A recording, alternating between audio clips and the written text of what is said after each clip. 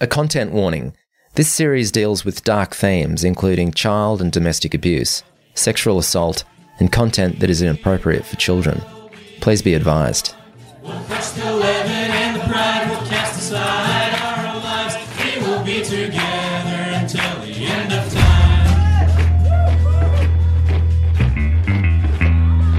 She said, "Dad, if you love me, don't try to see me again." That really killed me. We don't get any calls down there.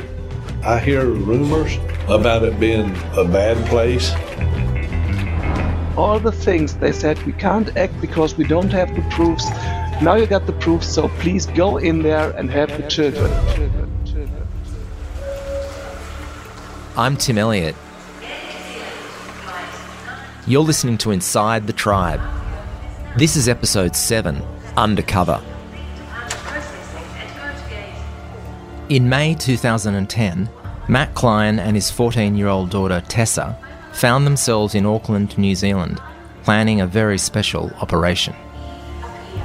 Yeah, we flew to Auckland, went to this little motel and kind of sat down, got a map out. Remember Dad looking at the map and being like, okay, so the house is here, and talking about their family routine, like what they usually do in the day and what time will they be home, what time will they be alone, all these types of things. Very almost like a police officer or something trying to plan a raid. Matt and Tessa had come to New Zealand to help Mark get Rose and their children out of the cult. The aim was to stage an intervention to help Mark convince Rose and the kids to leave. But they had to tread carefully to get their timing just right.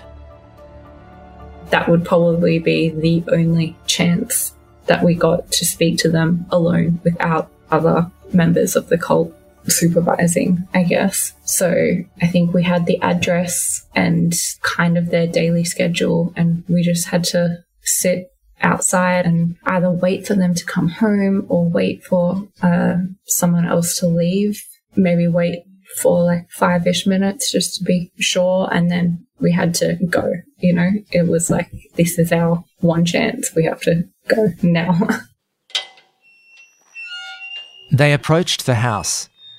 Matt was worried that Rose might be wary of him, so he got Tessa to knock on the door while he stood behind her. I was someone who was not threatening, but also familiar. I had so much adrenaline running through me. It didn't quite hit me at the time how major that introduction was. So yeah, it was a pretty weird thing to do. I remember Rose getting quite emotional when she saw me as well. Rose invited them in. Them being like, "Oh, we remember you from when you were a little girl. Like, how are you? Are you doing well?" And me being like, "Yeah, I'm doing fairly well, you know, going to school, doing ballet." Just kind of told them about my life.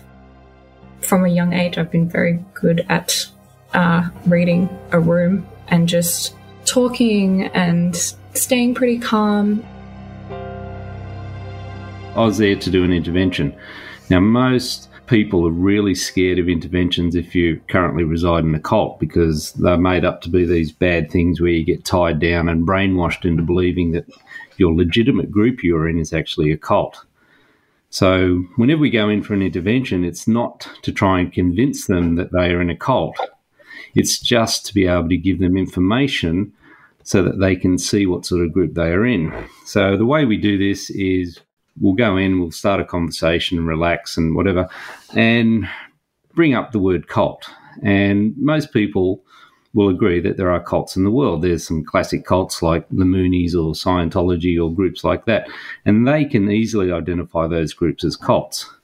So once we've established that cults do actually exist, we can then go and look at another group and what their behaviour designates them as a cult.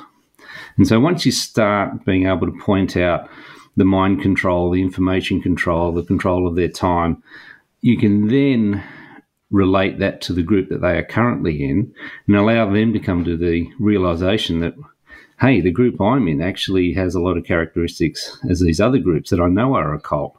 Then once you get that link happening, it's generally pretty easy for them to, come to the realisation that the group they're in isn't legitimate and it is actually a cult and isn't good for them or their family. Rose, as I remember it, was fairly battered by the 12 tribes, and you got to remember she hadn't seen her husband for like 6 months at this point, nor her son, and so yeah, she was a fairly battered woman by the 12 tribes, so she was fairly quiet, but quite depressed. But I could see a spark of hope in her eyes as well, that maybe there was a way out, that she didn't have to stay there and suffer what she was suffering. So, yeah, I think that very quickly it sort of turned to hope. It was like someone hitting you on the head, like with a bat. What have I done? Like, what have I done all these years trying to bring up my children to be part of the holy, trying to be part of the special people that are going to bring back Yeshua, Jesus, and then to realize my child could not wait to get the hell out of there and hated every minute of it. It was such a shock between what I believed and what the reality was. It kind of split my mind, kind of shattered my mind. Just the realization that how much my son had suffered in there, and that the whole time I had done it with all the best intentions, but I actually had traumatized him and made him suffer so much.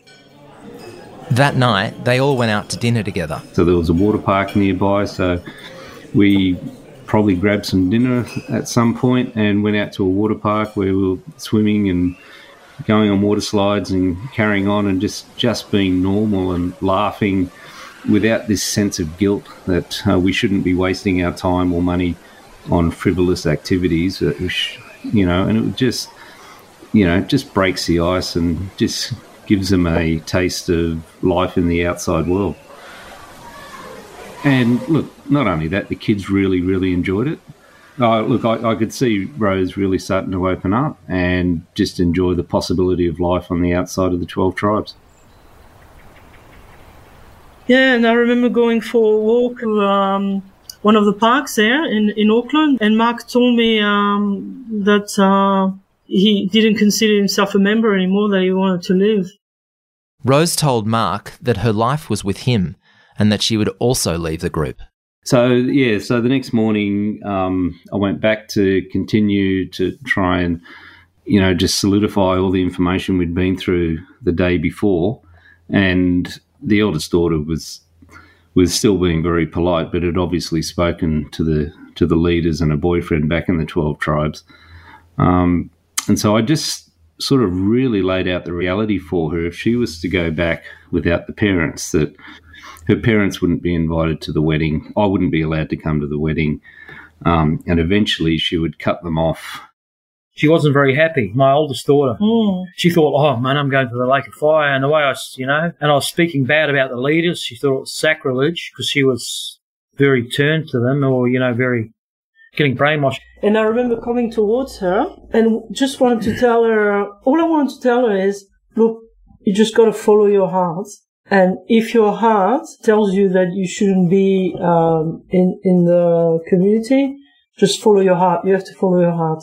And she was so freaked out. She literally was moving away physically from me, like I was going to pass her on some leprosy, which is the scene of unbelief. She's so freaked out, and could see in her eyes, and she moved away from me and she walked to the other room.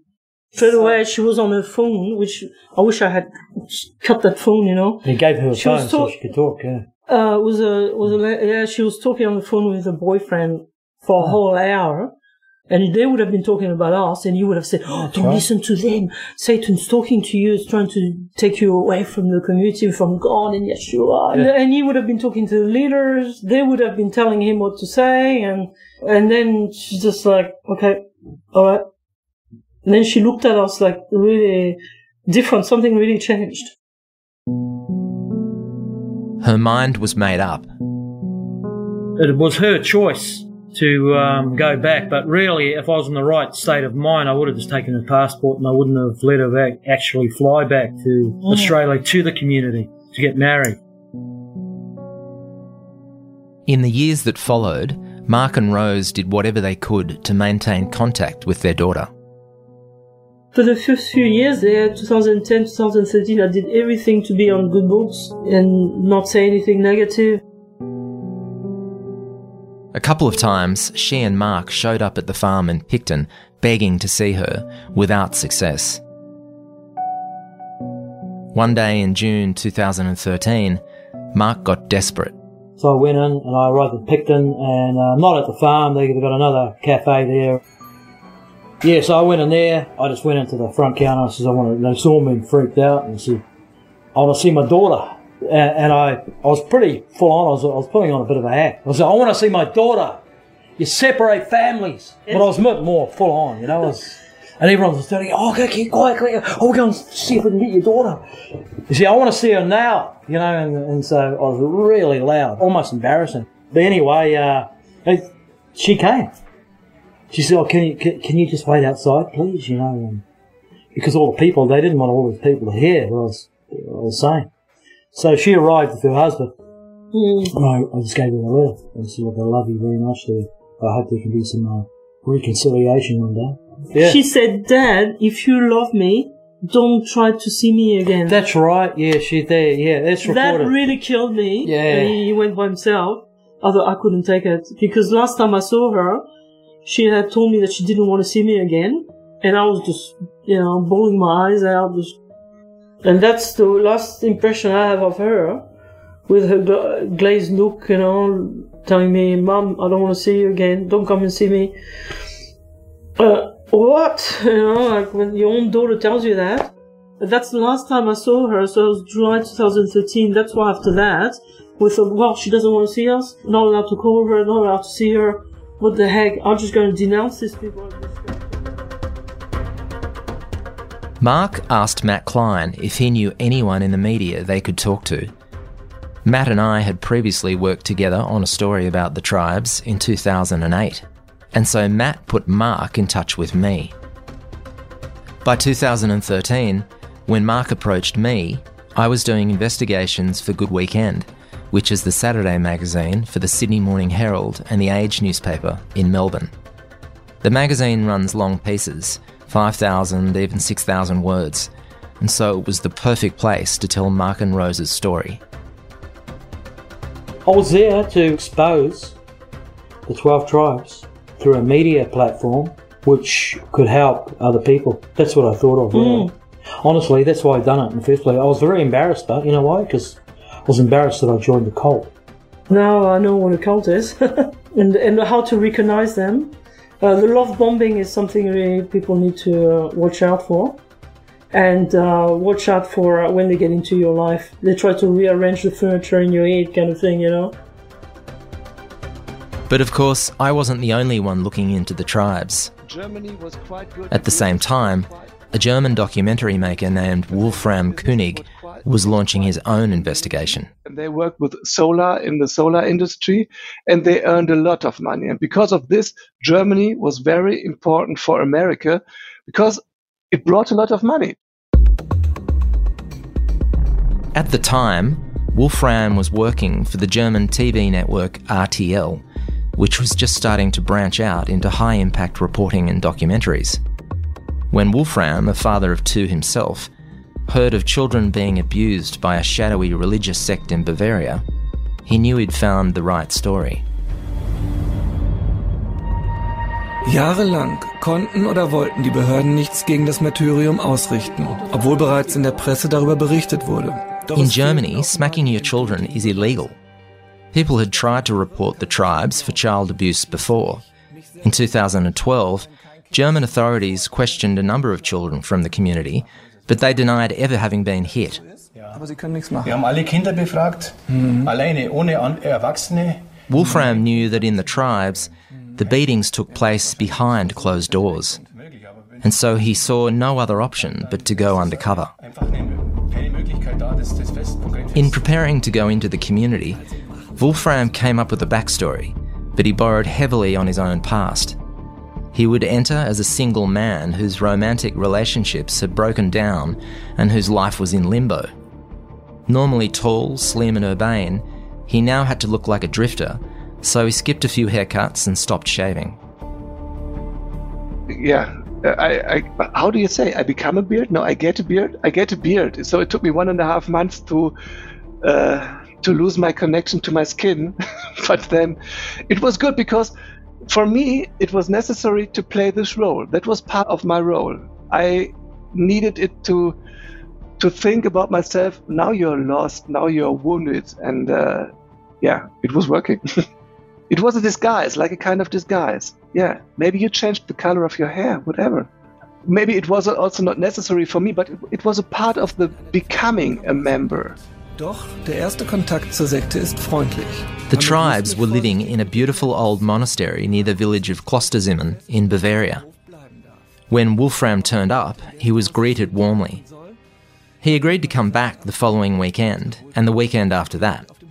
Each time, he got the feeling that members were sizing him up and cross-checking his story. For me, it was necessary, for example, to drive the 3 hours from Cologne to there to become the other person.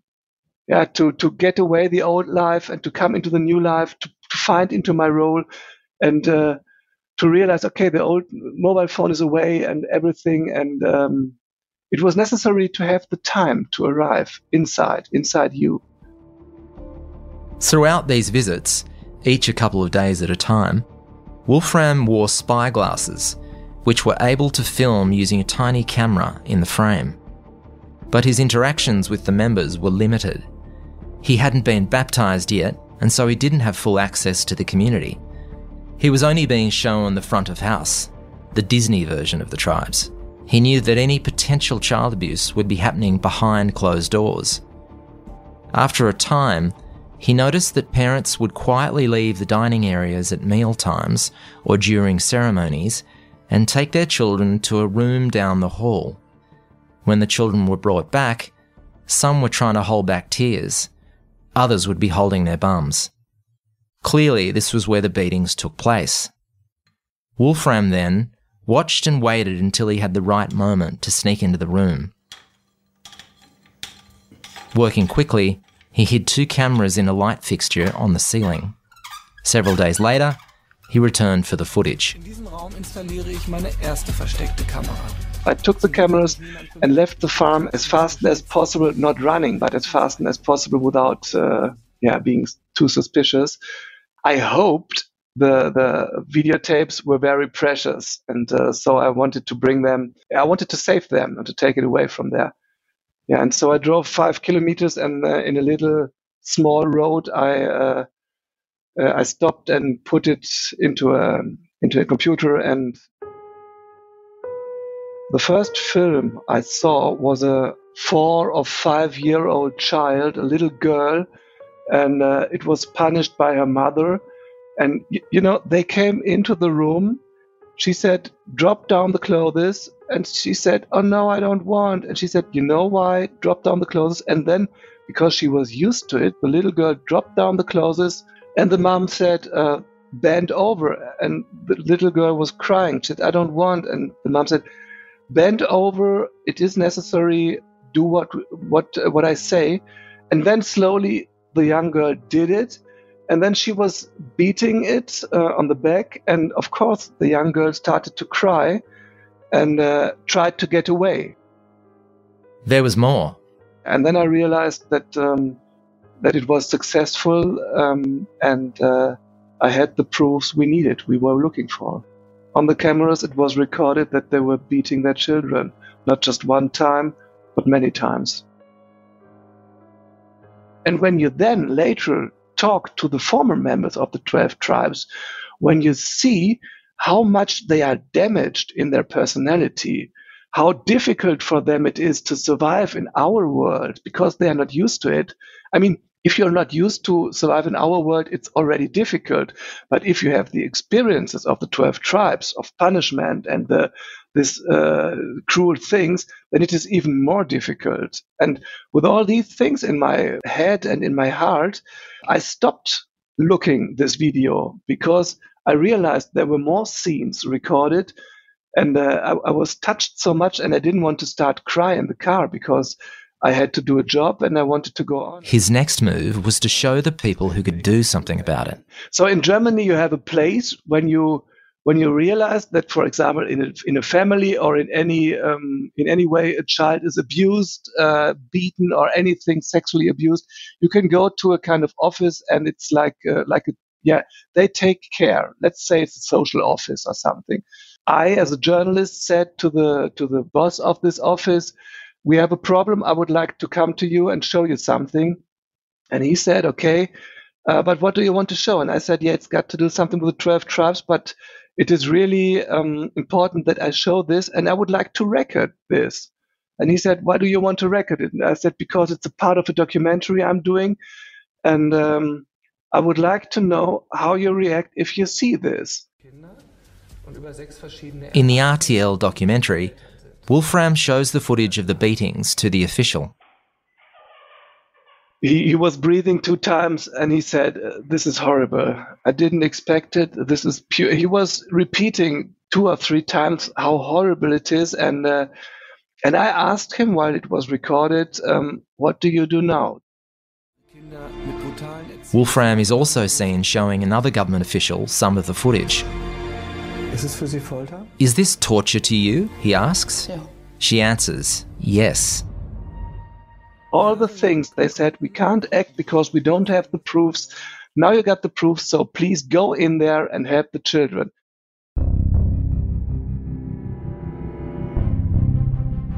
Wolfram brought the evidence to a local judge to see if she would issue a warrant to raid the 12 tribes' property.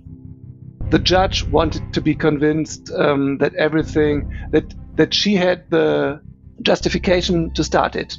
Yeah, and so we were talking, she was asking me questions, and I realized that also she was touched quite strongly because she also saw the videos. The judge went ahead and issued a warrant, but it was going to be a big day. There were 150 people at the 12 tribes property, including 40 children. And so the police asked for more officers to come from neighbouring villages. A couple of days later, the cops staged a dawn raid.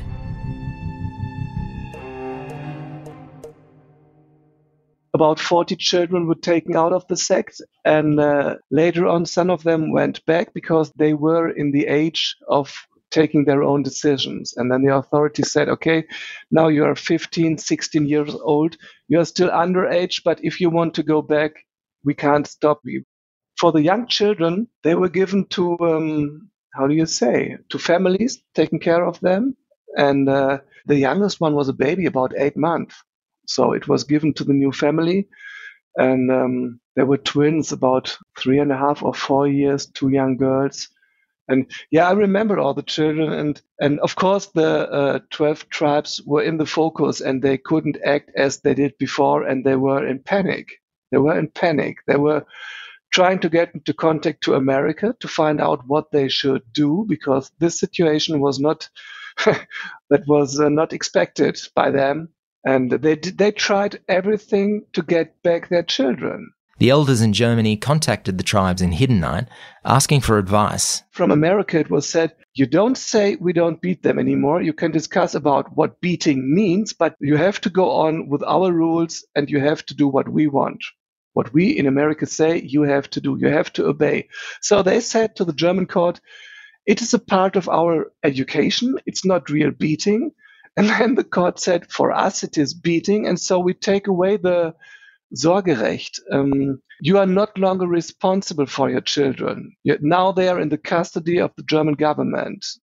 The parents fought for 2 years to get custody of their kids. Some were successful, others weren't. The group itself remained at odds with the government. Several tribes members held a press conference in 2015, claiming that they were being persecuted by the state, forced, in effect, to leave their own country. Und die konnte das Gericht bis jetzt nicht nachweisen. They couldn't prove the allegations in the report.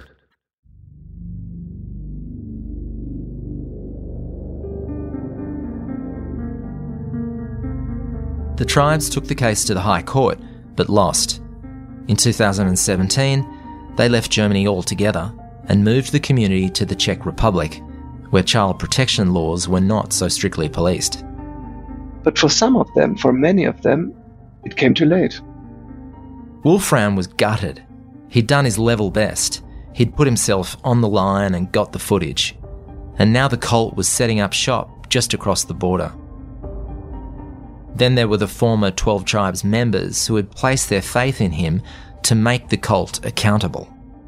Some of them became frustrated because they realized that the system was still working in other communities, in other countries, and that even in Germany, it was not seen as black and white, as good and evil as they hoped. As it happened, 2013 was a busy year for the tribes. Germany had proved to be a major headache, but there were other problems closer to home in the US,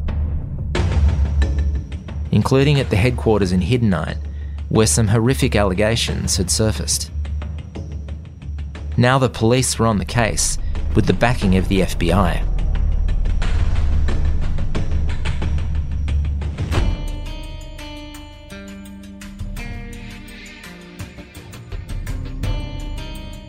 Alexander County covers the small towns of Taylorsville, Statesville and Hiddenite.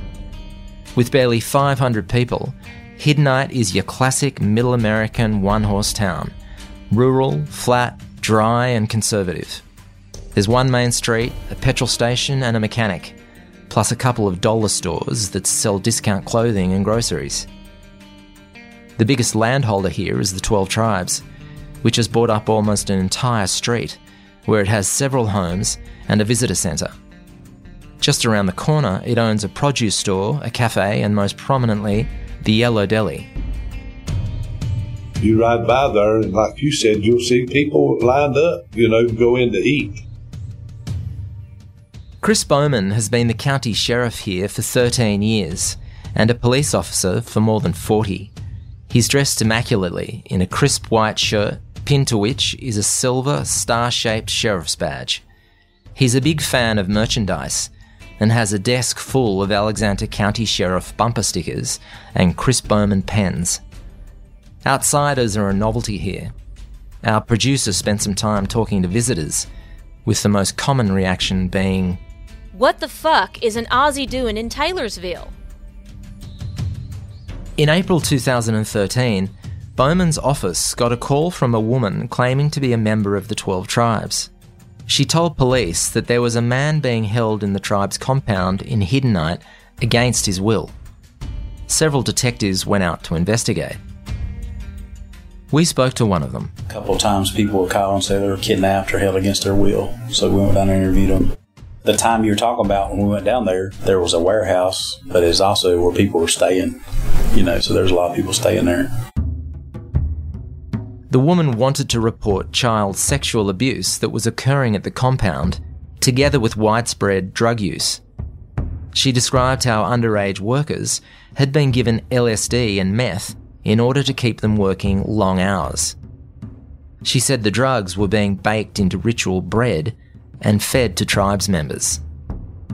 They brought to light about what you was talking about, putting stuff in the bars because they said they would go out and work all day long and they'd feed them these energy bars. The complaint also detailed drug runs to get heroin and meth. They just said it was drugs, meth or something like that, but nothing was ever substantiated or any charges were made, anything like that. There's several child abuse stuff's come up over the years, but nothing's ever been where there's a charge or anything. Just days later, another former member came forward with more allegations. They described how orgies were taking place in the school building called The Cottage. For a couple's anniversary, they could apparently choose a person to take to the cottage to have sex with. According to this former member, the upper hierarchy, or the councilmen, could choose any woman they wanted, even if they were married. The former member went on to describe how he had been beaten and starved in a cellar after misbehaving. Meanwhile, members who were sick weren't treated medically. If they died, they were simply buried on one of the Hiddenite properties. They're real private. We have worked some deaths there, but, they sort of handle their own problems, The police interview notes mention a course called PRT, or Public Relations Training, where 12 tribes members were schooled on how to spot the cops and what to tell them if questioned. Apparently they were also shown pictures of local police officers. Bowman's office had called in the FBI, which began to compile a dossier of complaints from around the US dating back 30 years. There were accounts of kidnapping and of sheltering known criminals. Members were also said to have prayed for the death of people they considered to be enemies. Perhaps most eerie of all was the suspected murder of a former 12 Tribes member in 2010. The former member, a woman, had allegedly been sexually abused as a child in the community. Her therapist had reported the claims to authorities in 2009. The woman then confronted the tribes herself. Less than a fortnight later, she died in a car crash. Key details, including locations, dates and names, have been redacted from the police report. Directly after meeting with cult leaders, this former member was in a car crash and was killed. Another former member opines that the car crash was not accidental, but was orchestrated by tribes members to prevent their accuser from propagating the claims of abuse and seeking civil compensation or criminal charges. Another former member advised that anyone who had spoken out against the cult in the past had had a similar, untimely accidental death. Over a span of 30 years, out of the people that have publicly made the effort to take them to court, there's 3 or 4 that have been paid off behind the scenes and just go their own way. And then there's the people who tried to make a stand, a public court appearance, and with the whole trial and the evidence and the discovery according to the law, and none of them have ever made it past the discovery point alive. Bob and Judy Pardon heard of one particularly grisly incident. Was a woman who was somewhat rebellious. This was out in Missouri, I think it was. Yeah, this was back probably in the late 90s, early 2000s. Yeah, she wasn't real compliant. And she was in a car one day with a number of other individuals that hit head on with a front end loader. It's a bucket truck. It's got the scoops up dirt, and it sheared off the top of the car, and she was beheaded. Oh, they really played that up. Because she wasn't compliant and submissive to in headship, she lost her head. There was also the guy that was a drunk, got into a serious car accident and died. I was living in California, and a former member of the community had died in a car accident. He had actually been, tempted away from the community by a young woman, and the way the leaders presented it, it was like, okay, he gave in to temptation, and so he was no longer protected by God. So this is what will happen when you're no longer under our authority. There were more. Massachusetts State Police named Marcel Massey as the driver of the car that died in a rear-end collision with an 18-wheeler that took place in Hopkinton, Massachusetts on Tuesday, September 8th, 2015. Police with details of the accident said that the Jetta he was driving struck the rear of a tractor-trailer on Interstate 495. Paramedics took him to the hospital where he died. Marcel Massey was a senior member of the tribes in Massachusetts. Many 12 Tribes businesses and properties were held in his name, including a number in Plymouth. You hear these things of, this was kind of like a hit squad in the group that was doing this. I don't buy that. When these things happen, they take advantage of it. Yeah, it takes on a life of its own, and you've got all these kind of conspiracies that are going around. And it's not to say that, that nothing like this ever happens, but the group doesn't have a history of this kind of stuff. To be honest with you, most of them, the ability to reason in depth, in really deep ways, a lot of it's gone from the average person in the group. So I don't know that they would be able to plot something like that. We are not suggesting that the leadership of the 12 Tribes had any involvement in these deaths. But the rumours have caused people who wanted to come forward and speak out to think twice. This may well have been what hobbled the Alexander County investigation in 2013. Witnesses began to back out. Others declined to press charges. The FBI offered to assist in keeping the case open, but the office declined, and so it was closed.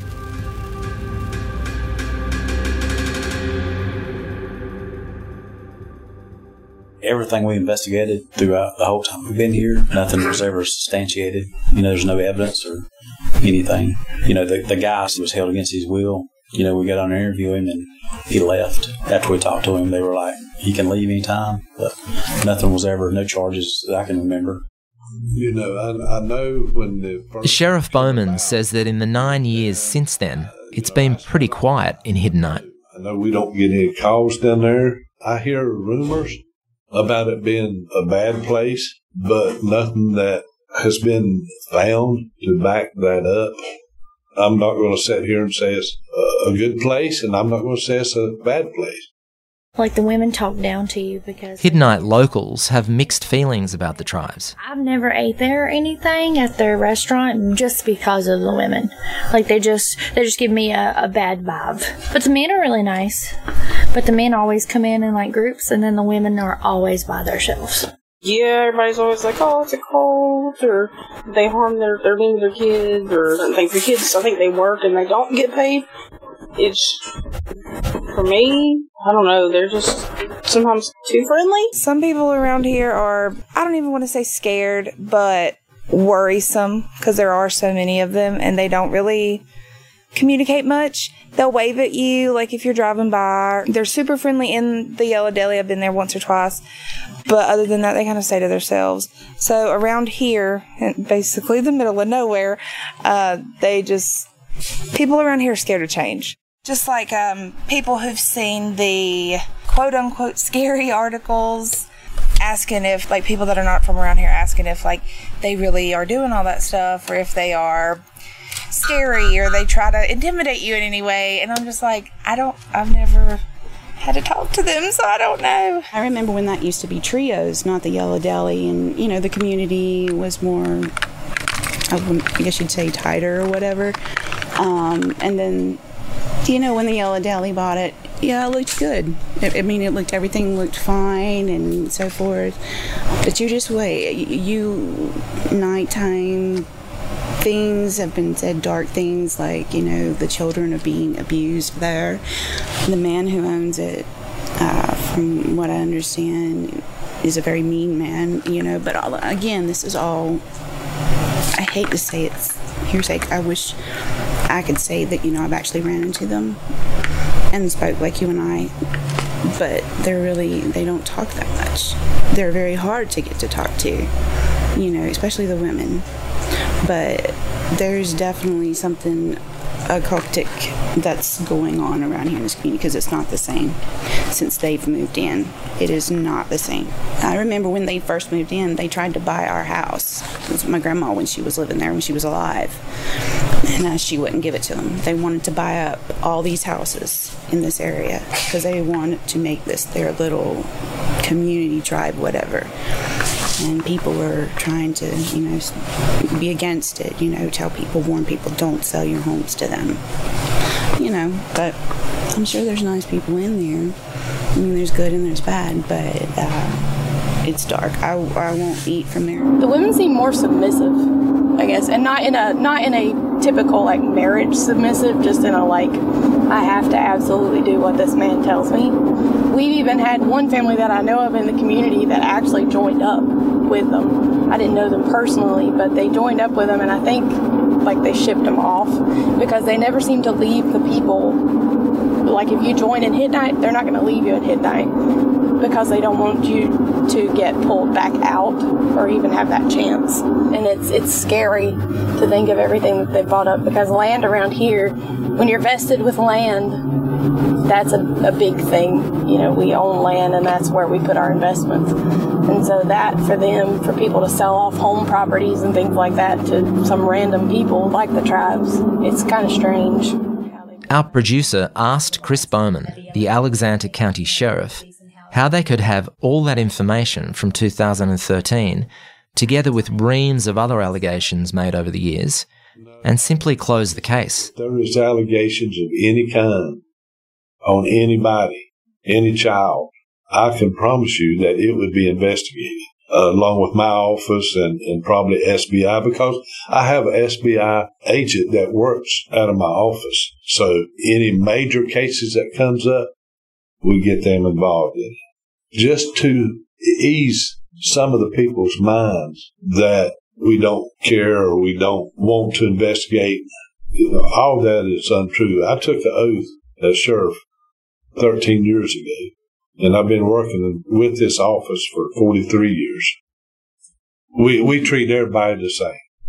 Put my investigators up against any other agency, and I'm talking about the big agencies across the state. There's not a year that goes by that I don't get a call from a family that's concerned about typically, someone who's 18 to 26 who is enamored with this group and is going to enter into the community. Rick Allen Ross is a cult expert and deprogrammer of 40 years. In 1996, he founded the Cult Education Institute in New Jersey and has helped the FBI and police investigate the 12 tribes. The bottom line becomes individual criminal acts. What has the group done that you can prove is a crime? It's not a crime to brainwash people. It's not a crime to persuade people to abandon their family on the outside and become community members. It's not a crime to stop communicating with your family when they've been shunned or they've left or whatever. So a lot of the things that we think should be criminal, and that is the emotional and psychological damage done by groups like 12 Tribes, that's not criminal. So what you have to get them on is tax fraud, racketeering, labor violations, child physical abuse, medical neglect, and you have to be able to prove it. And in order to prove it, you have to corroborate it with eyewitnesses. And who are those eyewitnesses? Well, they're other members of the community, because this is a very tightly knit, very carefully controlled series of communities that 12 Tribes includes. So if you're law enforcement and you're investigating and you're trying to corroborate something, it becomes very, very difficult. So you've got these ex-members that have seen terrible things, and they tell the authorities, I saw this, I saw that. And the authorities then go and try to corroborate it with physical evidence, other eyewitness accounts, and they're stymied because the people in the group say, oh, that's an apostate. That is an apostate person who left our group. They're out to get us. They're very hateful. They are liars. In fact, they left the group because we knew that they weren't really a good person. They did things in the group, and I can get you witnesses for what they did. And it just becomes so convoluted. Who do you believe? It becomes he said, and then they said, and it goes back and forth. So what you need is something concrete.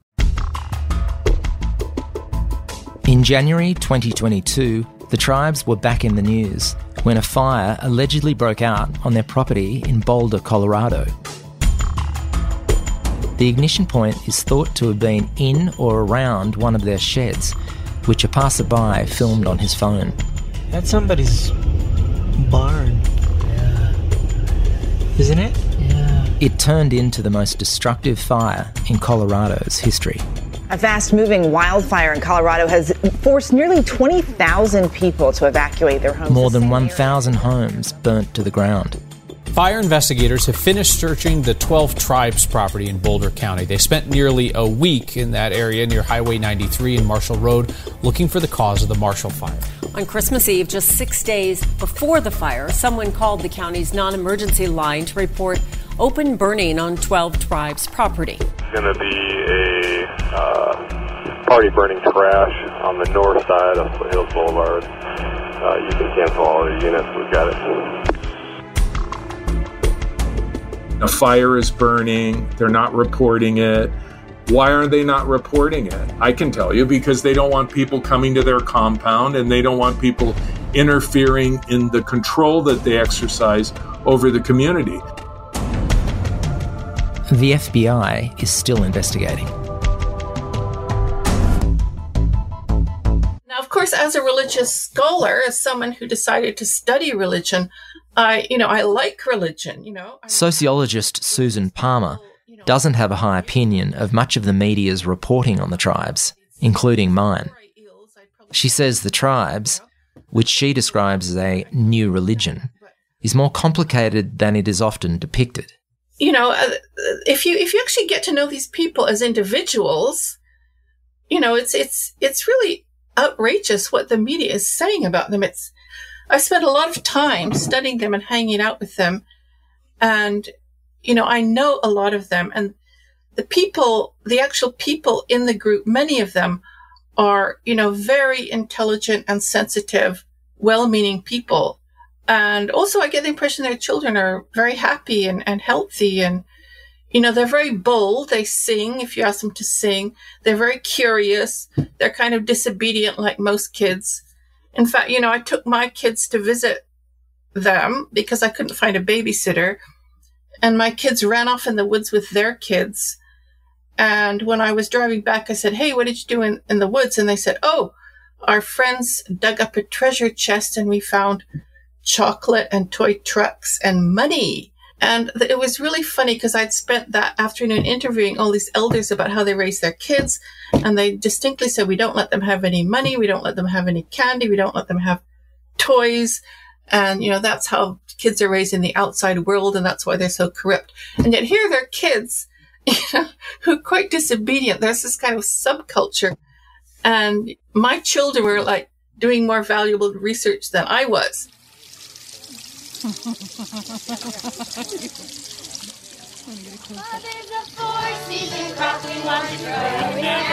It's certainly true that there were, and no doubt still are, plenty of good things about the 12 tribes.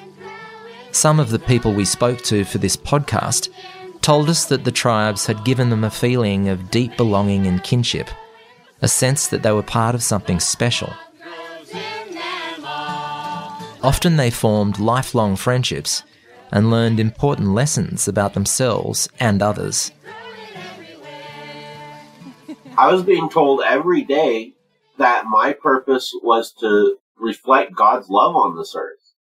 And how I did that was by serving the people around me. So when you wake up and you have that at one with your friends, with your teacher, with your parents, and you know that what you're doing that day is serving God, a higher purpose outside of yourself, and that you're showing God's love to the world, and you're self-sacrificing, that feeling of fulfillment, it's stronger than any force that I can imagine. There's something that it does to the soul that is better than any drug that you can ever do. And I think that was really where I got sort of hooked.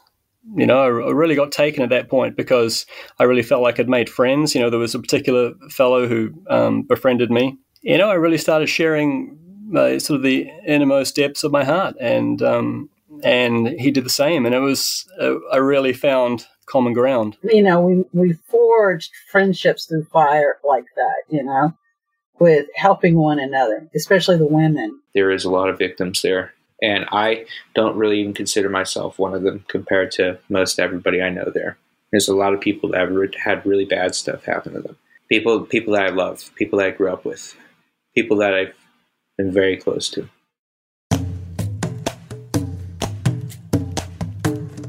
It was important to us that the 12 tribes have their say.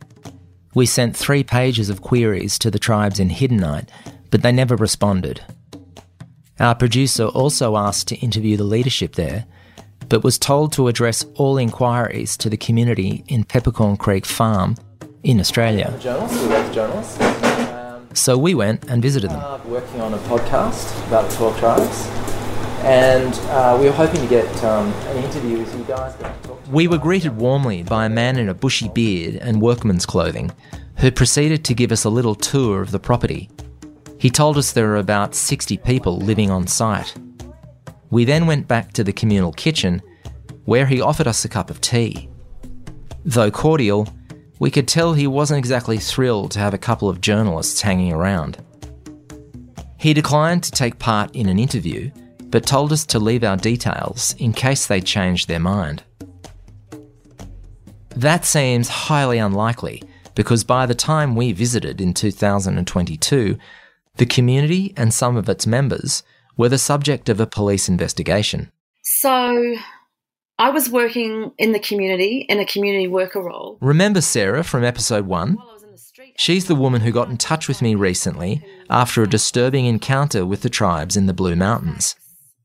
Sarah lives in a small community and she sees and hears a lot. And I got a lot of secrets. I got a hell of a lot of secrets. It was 2018 when Sarah first heard about a baby being buried illegally on one of the 12 tribes' local properties. And this particular one was someone who came to me and said, look, there's a woman that's given birth at the 12 tribes. And she said that the woman had given birth in the shed outside and that the baby, after it was born or during the birth, had died and they'd buried it in the back garden. She then remembered reading my story about Mark and Rose in the paper 5 years earlier and suspected that the talk of this burial was more than just gossip. And I thought, well, I'm going to ring Crime Stoppers and tell them about this baby. And I rang up from a public telephone box and the woman was really quite snippy with me and, well, what proof do you have and how do you know this? And I said, look, I'm passing this over. This is really serious and this needs to be investigated. Sarah left the information with the woman, but no one called her back and she forgot all about it until one day in 2020 when she turned on the TV. With picks, shovels and machinery, long, thick grass is cleared as police dig for clues. They're searching for the bodies of babies at Strikeforce Nanagai was underway. And on a remote property at Biggar, near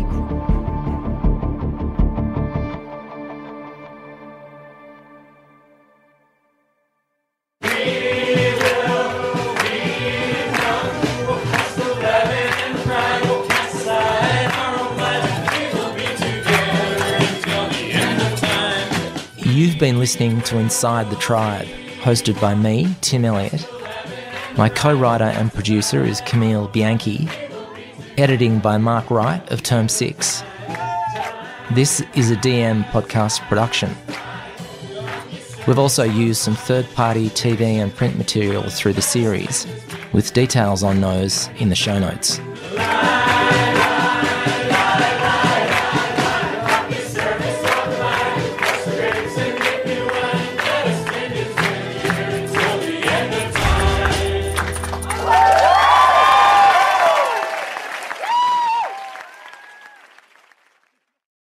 If you or anyone you know is affected by any of the subject matter raised in this episode, you can contact Lifeline for crisis support on 131114 if you're in Australia, or the National Suicide Prevention Lifeline on 10273 TALK if you're in the US. Contact information for other services, including support to leave a high control group, can be found in the show notes.